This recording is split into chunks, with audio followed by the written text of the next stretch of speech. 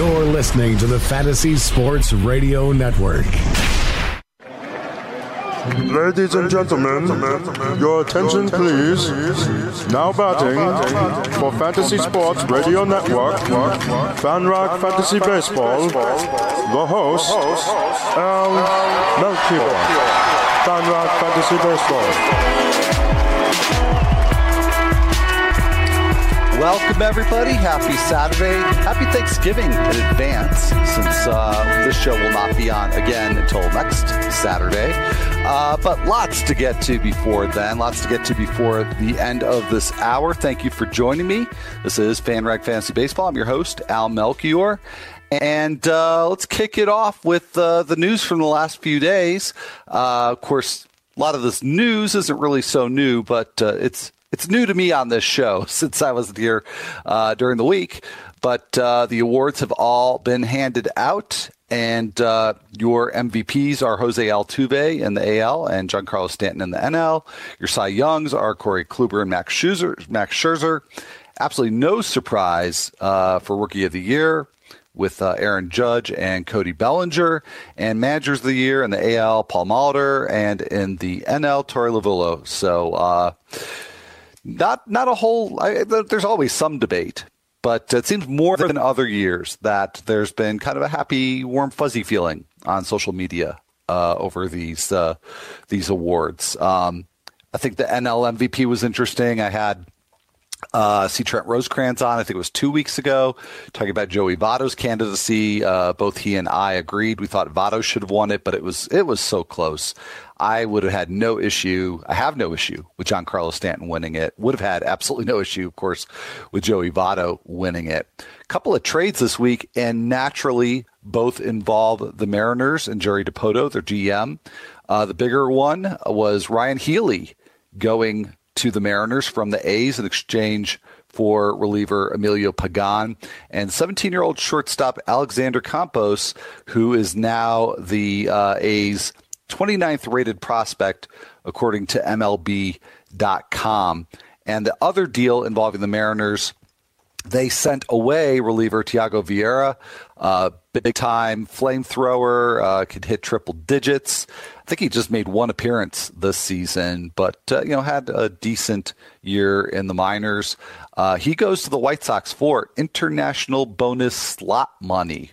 Wonder what the Mariners might be thinking. Oh, yeah. In related news, the MLB Players Association has until Monday to sign off on the changes to the posting system. So that could have an impact on whether or not we see Shohei Ohtani in the majors this year. And I'm sure the Mariners, based on their deal of acquiring some international bonus slot money, have an eye on Ohtani. So that's, of course, going to be an ongoing saga for the weeks to come. I'm sure I'll have much more to say about that probably on next week's show. Anyways, there is more news, trade rumors, teams interested in certain trade candidates and free agents. We'll go through that. Got the Arizona Fall League winding up today, and a lot more. We're going to break down some catchers. Anyways, so much to get to on the other side of this break, so stick with me here. I'll be right back.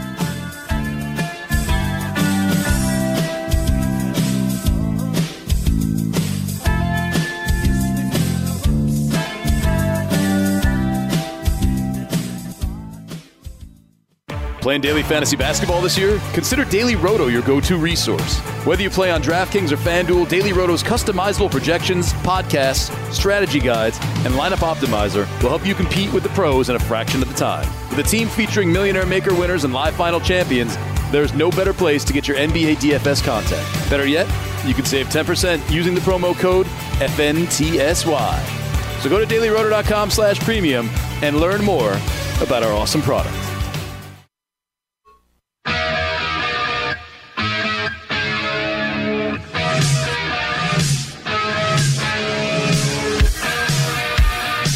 Welcome back, everybody, to FanRag Fantasy Baseball. I'm your host, Al Melchior, and here's a little Def Leppard there. It's, I guess the only connection really with AC/DC is, roughly the same time periods, but it does remind me of the passing of Malcolm Young earlier today. So He'll be missed. AC/DC, big part of the soundtrack for those of us growing up in the 70s and 80s, especially the 80s. Anyhow, a lot to get to here, as I mentioned in the last segment. I've got some more news to get to. I want to dig a little deeper into that Ryan Healy trade because there are some collateral impacts. I don't think the move of Healy from Oakland to Seattle is going to be that huge for his trade value, and I'll explain why as well. But those collateral impacts are pretty interesting. So I want to break that down as well. I went to Twitter and asked you which catchers you want me to talk about because I'm going to spend a little time talking about the catcher landscape. I'm going to, throughout the offseason here, focus on the positions one at a time. Not really. I wouldn't say it's a catcher preview because those will come closer to draft time after, all the free agent dust and player movement dust is settled. But to just take a look at the landscape, the players involved and what that might mean for overall draft strategy. So I'm going to start with catchers today. And then you also came through big time on Twitter with some keeper questions. So I will get to those later on in the show. So plenty to get to. I'm going to have to be very disciplined on the show today, especially for a show in the middle of November. Surprisingly packed show today. But before I do get to that, I do need to give you the weekly reminder here that you can go to dailyroto.com or rotoexperts.com /DKMS on both of those sites, dailyroto.com/DKMS, rotoexperts.com/DKMS. And you not only will find out at either of those sites more about DKMS and what it does to fight blood cancer, very, very important mission, but also what you can do to help them, whether it's to sign up as a bone marrow donor or to make a donation or just simply to learn more about the organization and be able to spread the word. So check that out. And while you're there, a nice little bonus, there's a free DFS game co-sponsored by Fantasy Sports Radio Network and Fantasy Draft, free fantasy football contest that runs every week through Week 16. So, of course, there have been lots of contests already underway, but you can still play. You can play this week. And then on Week 17, each of those 16 weekly winners will compete to win the grand prize of 2 tickets to Super Bowl 52 in Minnesota. So lots of good reasons to visit either of those sites.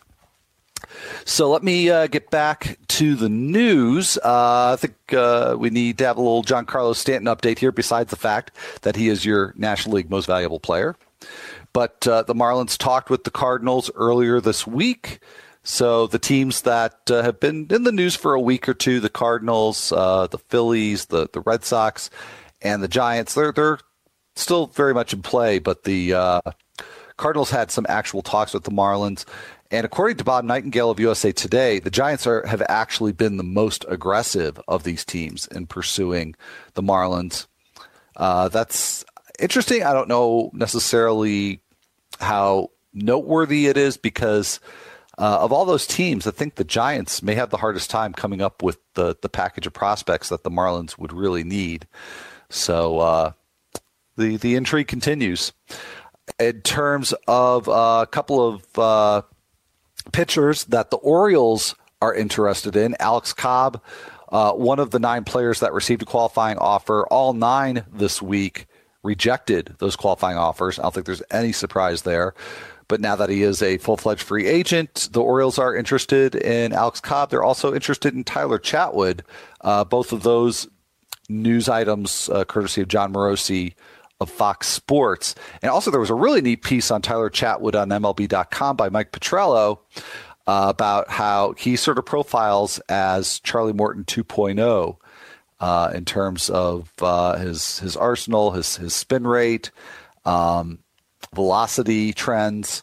That's pretty interesting. And I know my friend Fred Zinke, who has been on the show a few times, he'll be very excited about that. He's a big Tyler Chatwood tout. So anyhow, Orioles looking to beef up that rotation. Some news for the Cardinals coming from the St. Louis Post-Dispatch.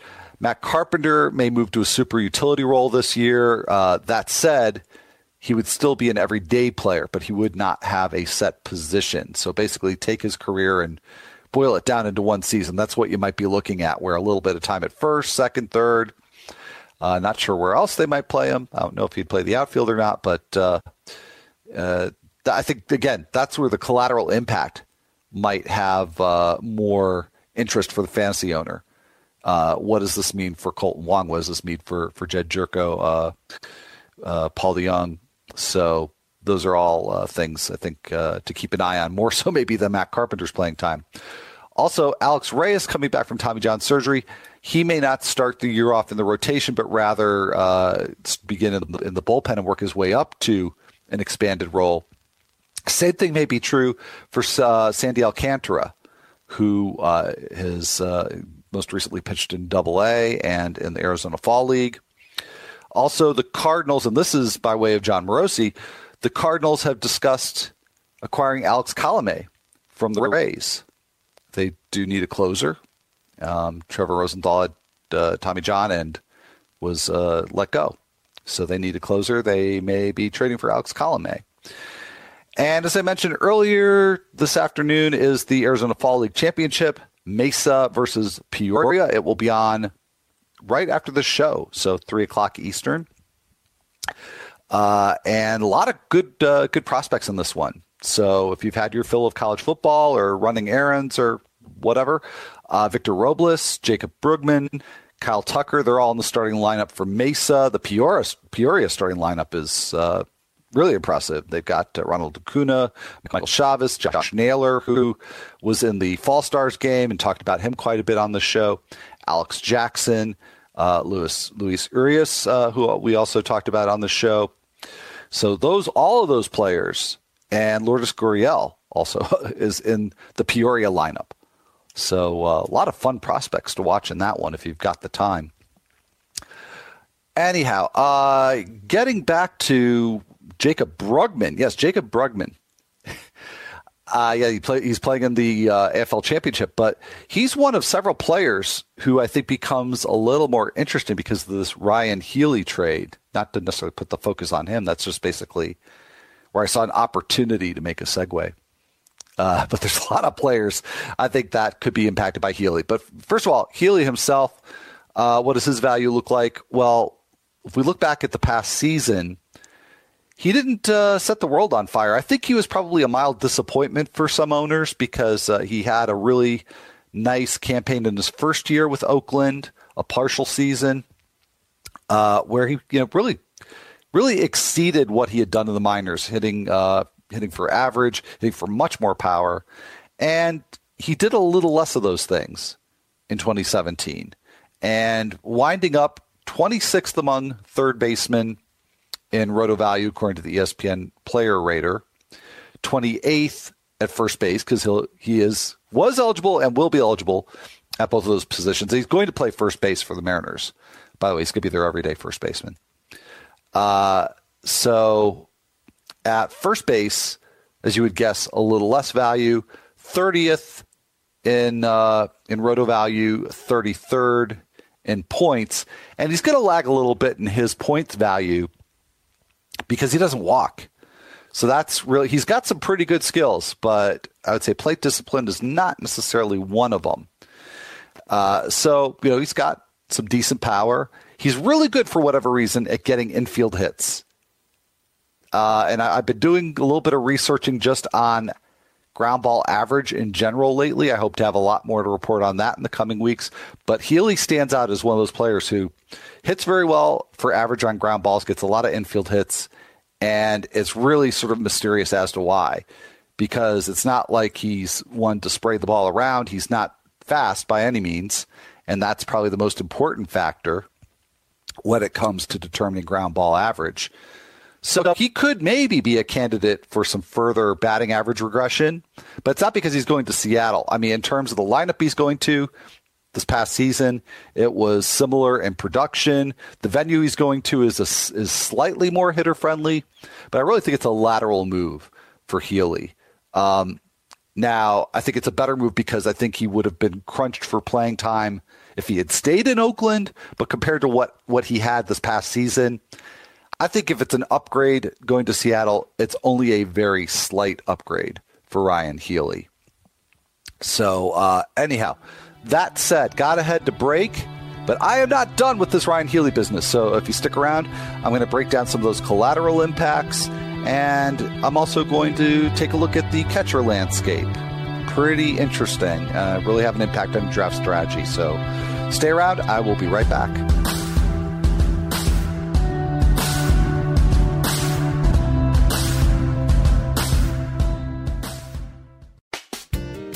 If you're playing daily fantasy basketball on DraftKings or FanDuel this NBA season, you need to sign up for Daily Roto.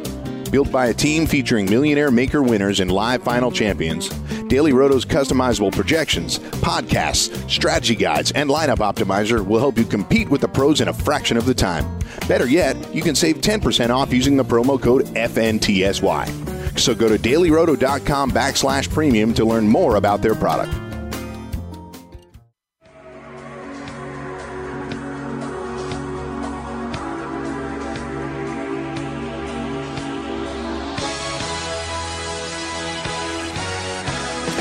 Welcome back, everybody. This is FanRag Fantasy Baseball. I'm your host, Al Melchior. And what an appropriate lead-in thriller, because I just checked out some of the college football scores during the break there, and it looks like we got a good one between Miami and Virginia and Michigan and Wisconsin. So, but focus here for the next half hour plus is on fantasy baseball. We actually got quite a lot to talk about. I am in the midst of breaking down this Ryan Healy trade going from the A's to the Mariners. And I put out a couple of Twitter polls. Put out one about some catchers, and I'm going to get to that one a little bit later. But I also put one out about some third baseman, or to be more specific, third base eligible players, because again, Healy's going to be primarily a first baseman this season. That's the plan in Seattle. Nick Castellanos, I would assume, will be an outfielder. But I had a hard time finding somebody I thought would be a comparable for Ryan Healy in this poll, and the results have really proven that to be true. So I included Castellanos in this poll. I include Todd Frazier, Eugenio Suarez, who I suspected probably would pose the greatest dilemma. If you were sitting there looking for a third baseman, those two were still on the board. And let's say Castellanos is not. That could be a tough dilemma. They were pretty close in the results. I put Todd Frazier on there too, even though he brought up the rear among these four players in terms of value this past season. He's been a pretty high tier third baseman pretty recently.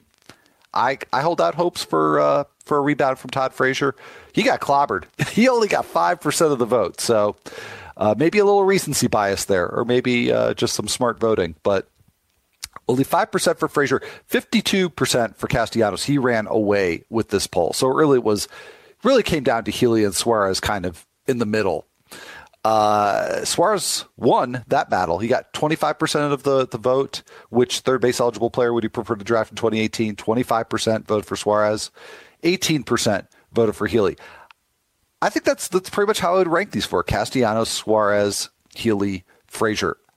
I had some hopes maybe it would be a little tighter in the voting.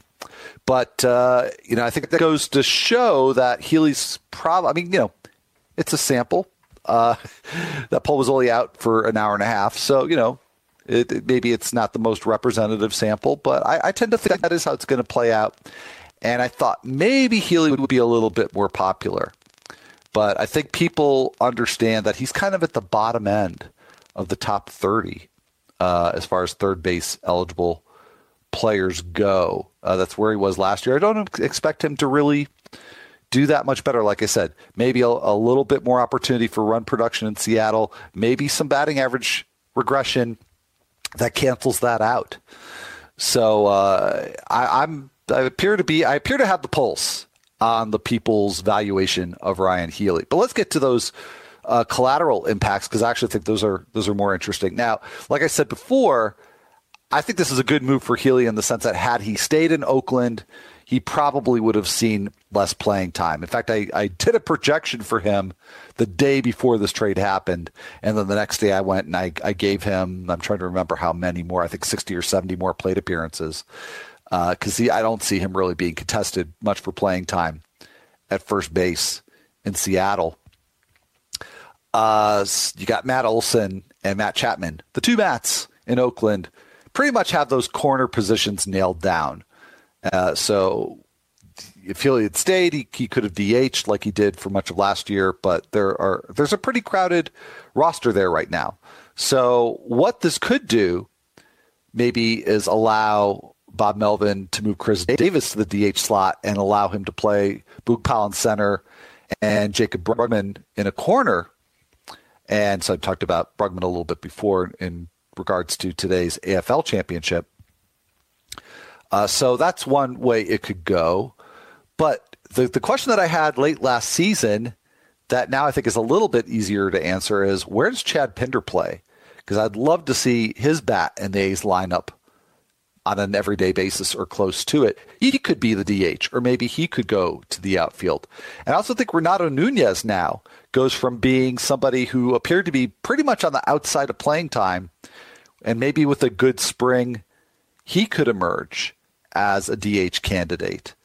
And I think Nunez and Healy could be kind of similar. Nunez also does not have very good plate discipline, but he's got quite a bit of power.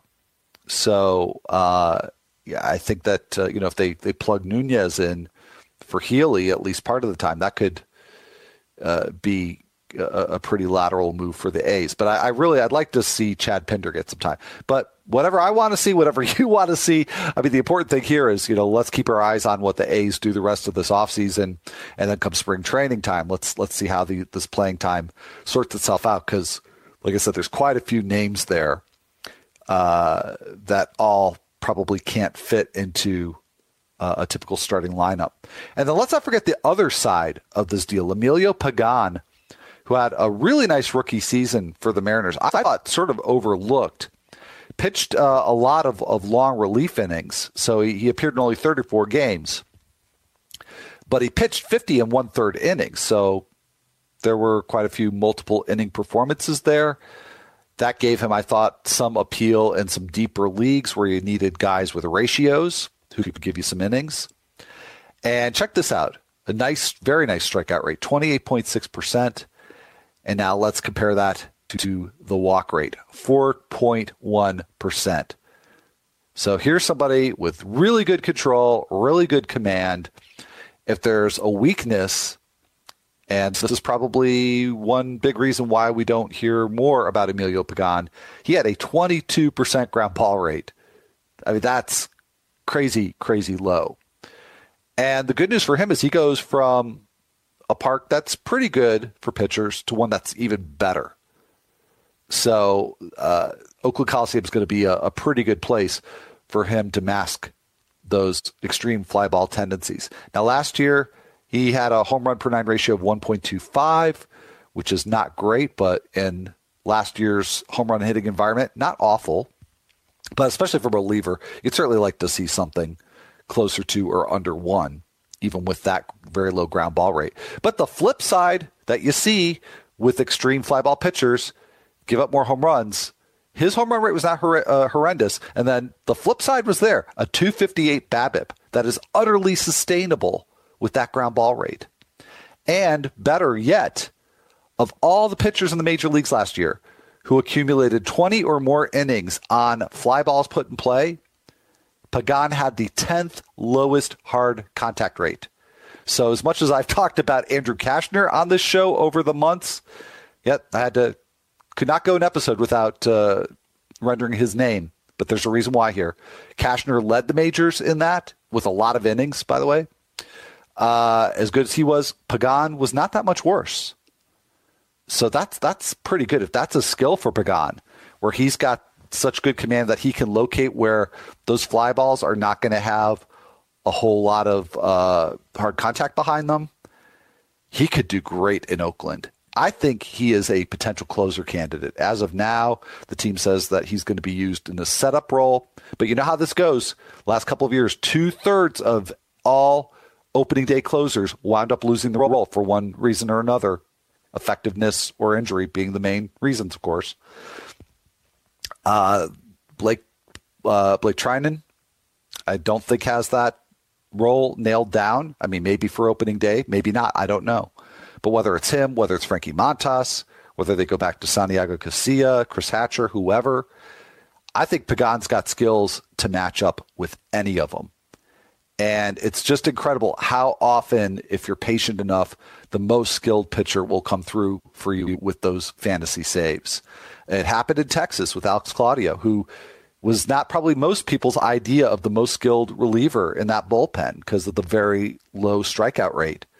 But he gets so much soft contact, so many grounders, that I think he actually was the best reliever in that bullpen, and then he did very well as the Rangers closer. So Pagan, of course, a more traditional closer's profile, but right now I like him the best out of all those guys. Doesn't mean he gets the saves eventually, but I think he's got a shot at it. So that's another thing to keep an eye on with that particular trade. Anyhow, enough on that trade. I need to spend some time here on catchers because, like I said, I'm going to go position by position and take a look at the landscape. Not so much a preview, but just sort of the overall lay of the land, how players are distributed production-wise. And catcher, there's a few at the top. There's a few at the very, very top, and that would be Gary Sanchez and Buster Posey, I think, really the clear elites. And I think there's pretty much consensus that Sanchez should be drafted before Posey. But those two stand up pretty much head and shoulders. I don't think Wilson Contreras is too far behind. Then you've got a second tier that is quite a bit behind, but I think sort of lumpy in terms of that. Even though they get their value in different ways, I think they're going to wind up being similar in value. And then after you get really beyond the top 6 or 7, I'm going to call it 7. And then you can disagree with me in the next segment once you hear who I rattle off. Then there's just a gaping void. And what do you do on draft day then? I mean, do you absolutely have to prioritize one of those top 6 or 7? Or who's left? Who are the leftovers at that position? So that's what I'm going to look into in the next segment. And I'm also going to pay attention to a few catchers in 2 catcher leagues, which I know is not everybody's cup of tea, but there's some interesting names there. So who are they? Stick around through this break, and on the other side, you will find out. I'll be right back.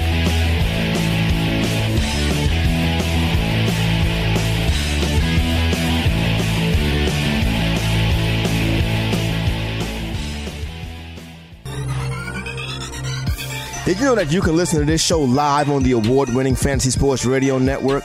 Listen on the iHeartRadio app, the TuneIn Radio app, or download the Fantasy Sports Radio Network app. The Fantasy Sports Radio Network is the only totally free 24/7, 365 Fantasy Sports Network of its kind without a subscription. Check out YouTube Live on the Fantasy Sports Network YouTube page and participate in the programming there, where you can ask questions, discuss the topics with other fantasy enthusiasts, or tell everyone that you disagree. Call into your favorite show and ask your question. The number is 844-84-FNTSY. That's 844-843-6879. The Fantasy Sports Radio Network, your free fantasy source 24 hours a day.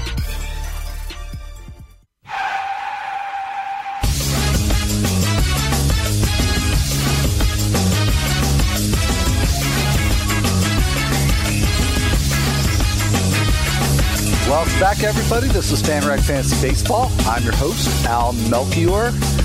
And it's that time to start looking ahead to your 2018 drafts.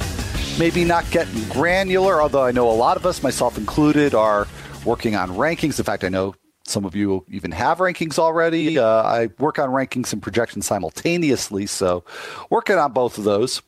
So no better time to start taking a look at the positions, at least in terms of the kind of 30,000 foot overview.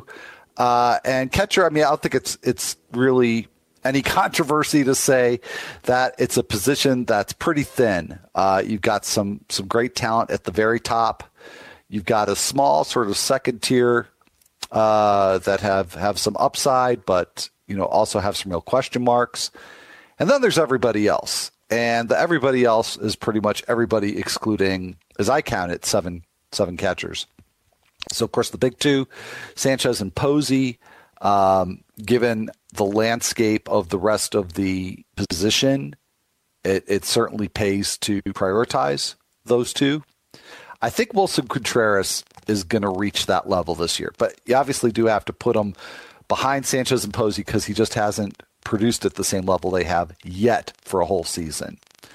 And then after that, there's JT Realmuto. I don't think anybody has any question. I think he's probably in a lot of people's top 4, probably top 5. I'd be surprised if he was outside of very many people's top 5. There's Yadier Molina, who is, I think, even though much, much older, I think that the skill sets of the two aren't that different. I mean, both are going to most likely hit for a good average, especially for a catcher, and I'm going to get to that qualification for a catcher and tell you exactly what I mean by that. Both give you probably moderate power, but not necessarily. I think, even 15 homer power for either of those guys, Realmuto or Molina, is far from a lock. And you get a handful of steals.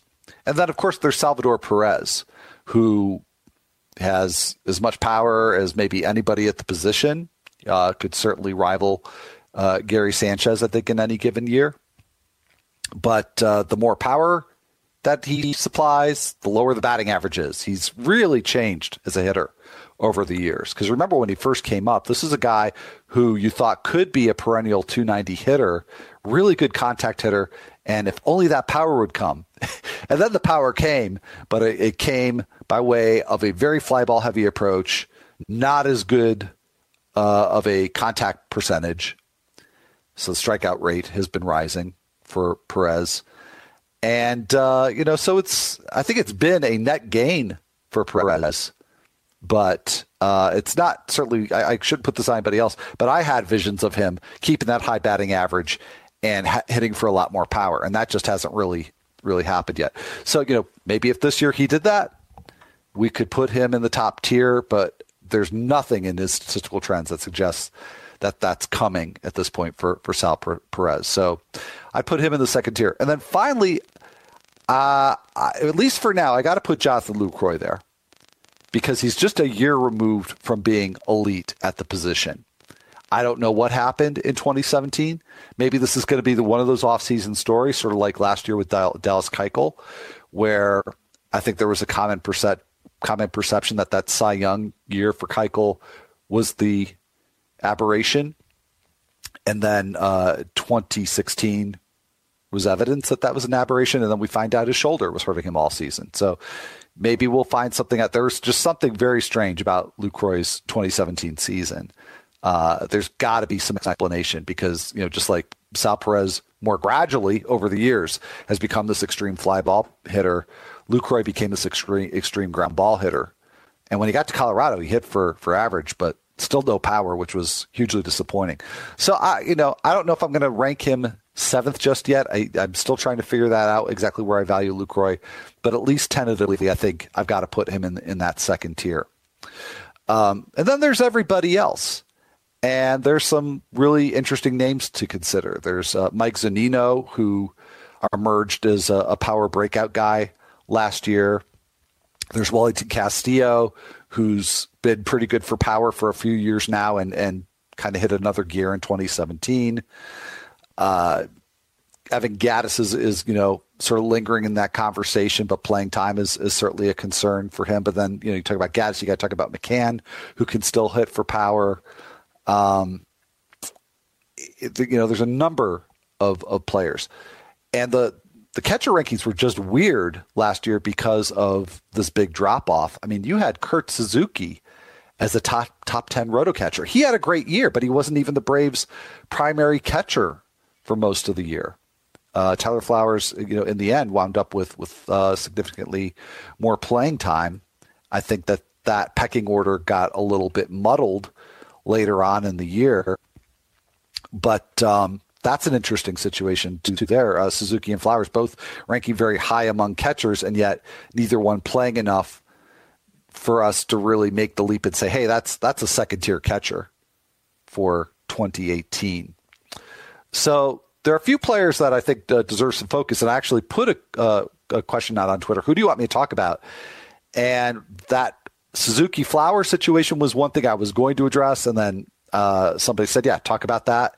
And I also definitely going to talk about Austin Barnes, because he's the one player who emerged from the postseason with a totally different outlook than he had going into the postseason. But he had a season that should give us, I think, a lot of high hopes for him in 2018. But before I get into those particulars, I did mention I put out a Twitter poll. And just like I asked with Ryan Healy and the 3 other third base eligible players, who would you most want to draft in 2018? I asked, which one of these 4 catchers would you most want to draft for Roto in 2018? And I was very specific about that because the catchers that are in this group could rank very differently based on format. So I did include Austin Barnes, who definitely has some points league appeal because he has absolutely elite. We all use that word a lot. I use that word a lot, but it really applies here. He has elite plate discipline. And then Castillo, I put in there, Brian McCann, and Zunino. So 3 guys who rely more on power. And then Austin Barnes, who probably I would project for the least power out of this group, but probably the highest batting average, definitely the highest on-base percentage. Fantastic lineup. His playing time situation is obviously a little bit unclear right now, but I don't think you could have gotten a stronger signal in September and especially in the postseason that Barnes should be at the top of the Dodgers depth chart right now, a catcher, and that Grandal will either be a backup or maybe be traded. So I put those 4. Who would you most want to draft? Castillo won, and by a pretty good margin, 40%.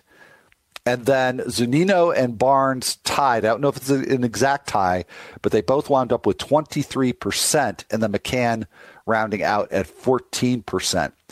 So that's pretty interesting. And again, I find that really encouraging that people are valuing Barnes on a similar level as Mike Zunino, because I think Zunino's stock, rightly so, is up a lot from where it was a year ago.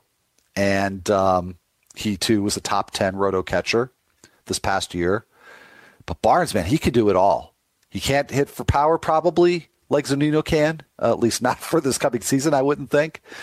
But like I said, great plate discipline, really good contact skills. He's not devoid of power. I think it's probably more like 15 homer power than 25 to 30 homer power. But enough power, I think, to give him some real value. Could possibly lead catchers in stolen bases. He didn't run a whole lot last season, but in the minors, stole quite a bit of bases, had pretty good efficiency. So, Castillo stands out amongst the crowd. I think for me, I have a little bit of uncertainty there because it sort of depends on, I think, where he winds up and how he's used. But I think as of right now, I actually do like Barnes the best out of that group. Again, just especially for Roto, he's got points league appeal, so I don't mean to minimize that. But in Roto, he can help you in possibly every category, every 5x5 category, whether it's a batting average league or an on-base percentage league. Then some other catchers that people were interested in. Again, I mentioned before the tandem of Tyler Flowers and Kurt Suzuki. Because they're both there in Atlanta, I wouldn't draft either one as a number 1. But I'd be very, very happy to have either one as a number 2. And even if they split the time equally, or even if let's say I drafted Suzuki and he wound up again being on the lesser side of that playing time split, I'd be happy to have Kurt Suzuki as my number 2 catcher because I think the power is pretty legit for him. He doesn't strike out much, so he may not hurt you too much with batting average, but that really is contingent upon him hitting home runs because he is a fly ball guy who's not going to be great on balls in play. But of the 2, I actually think Flowers has the greater regression potential because he's hit for average, he's gotten on base, but his batted ball profile sort of jumbled the last few years. The surface stats look really steady, but the batted ball profile is a little bit more confusing. I'm not sure what to expect from Tyler Flowers this year. I wouldn't be at all surprised if Suzuki actually got the larger share of playing time. And neither one is a standout defensively, although both improved somewhat last year.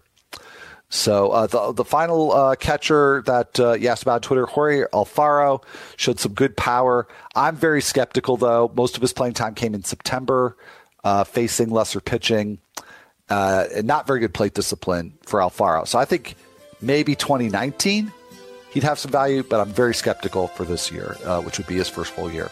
Anyway, you sent me some Twitter questions on keepers. I'm going to answer them right after this break.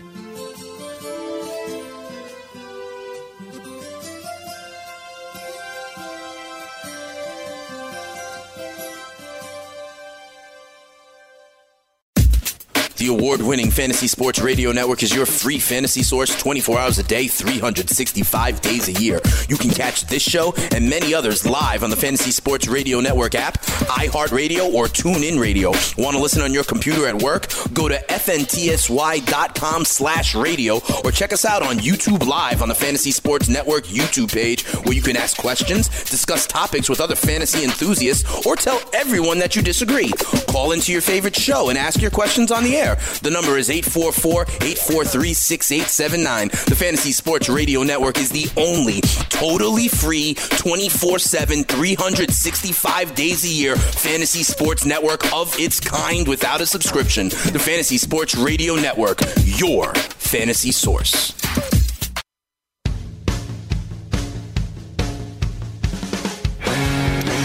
Welcome back. This is FanRag Fantasy Baseball. I'm Al Melchior, your host. And as I mentioned, I've got some questions from you all on Twitter, mostly with a keeper slant. I did want to mention, I sort of foreshadowed something I was going to talk about with the catchers, talking about sort of the scarcity of batting average and on-base percentage there. I have run out of time, so I will address that either here next week or maybe I'll write something up on that. So stay tuned. Check me out on Twitter, at Al Melchior BB, for maybe some explanation on that, or if I don't get it there, bug me there on Twitter. But one way or another, I'll get that out to you. But I want to get to as many of these questions as I can. So here we go at Ewell1127. Interested who you think I should keep. Pick 2, 12-team 5x5. Bunch of $5 players: Bellinger, Hoskins, Marte, Bregman, Moncada, Buxton, Devers. And then you got Trey Turner at 10, Carlos Correa at 15. A lot of these players are good values, including Turner and Correa. If this is Roto, I actually would go with Turner and Correa. And it's hard to pass up Bellinger and Hoskins in particular at $5, especially Bellinger, I would say. But it's just Turner, the chance to get all those steals in a Roto league. You did say 5x5. So, yeah, I'd go reluctantly Turner and Correa there. Yeah, tough to miss out on Bellinger. If it was not a Roto format, I would substitute Bellinger for Turner and save the $5. All right, keep Betts in 6th round for 1 year, or Mitch Haniger in the 23rd round for 3 years. This one's pretty easy for me, Betts, because I know I'm pretty certain he's going to be a value as a 6th rounder. Haniger could be a huge value, or maybe he is just a sort of a late round type, and you could replace him pretty well at some point over the next 3 years. I'm going with the sure thing and the higher end guy, and going with Betts. Okay, I've got I'm sorry, that was from J_Ali_04. This is from at Papa Dell. I'm not sure if this counts, but what do you consider a good keeper format? Kicking around potential ideas, and we really can't come to agreement. That's what I'm going to have to handle mostly on Twitter, Papa Dell. But I will say that the simpler the better. And some keeper formats, by necessity, are very complicated with A players, B players, C players, graduated increases in salary and all that. But so I need to actually ask you a few questions about your league's rules already. But if you keep it simple, that to me is the best way. This one at Rave323, AL Roto League, $1 Carnes or a $10 leak. I'm going with the $1 Carnes. And I realize leak is the sure thing. He may be the better bet to match that $10 in an AL only league, but I just think that's the ceiling for him. I don't see him really being a bargain. I see him maybe returning value or just a little bit over it.